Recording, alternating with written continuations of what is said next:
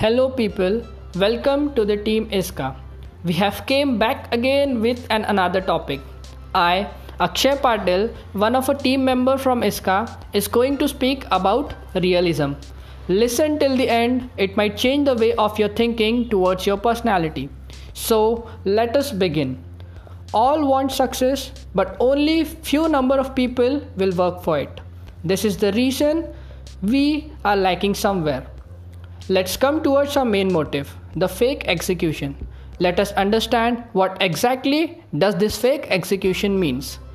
The word fake itself tells us the meaning, which means not real. Most of the people pretend to be true to gain people attention, but they seemed underconfident because they know what the reality is. Fakeness might give you a short-term satisfaction, but at same instant, a time will come where people will get to know your reality. My suggestion to you guys is to present yourself real image about what exactly you are. This may take some time for some people to get satisfied by themselves, but I ensure you will achieve a long-term success.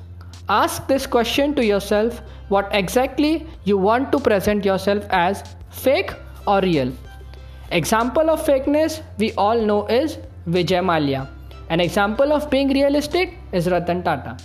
Let's come over the second thing, that is second order thinking.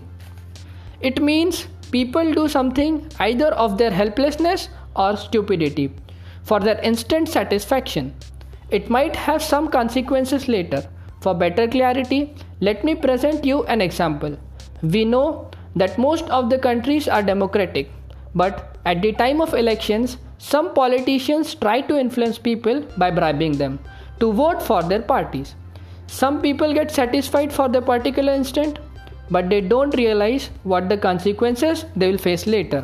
If the politician is not worthy of the position, it is the people who has to suffer for the period till he is in the power. So, I hope I have made this point very clear to you. Have faith in yourself. Thank you.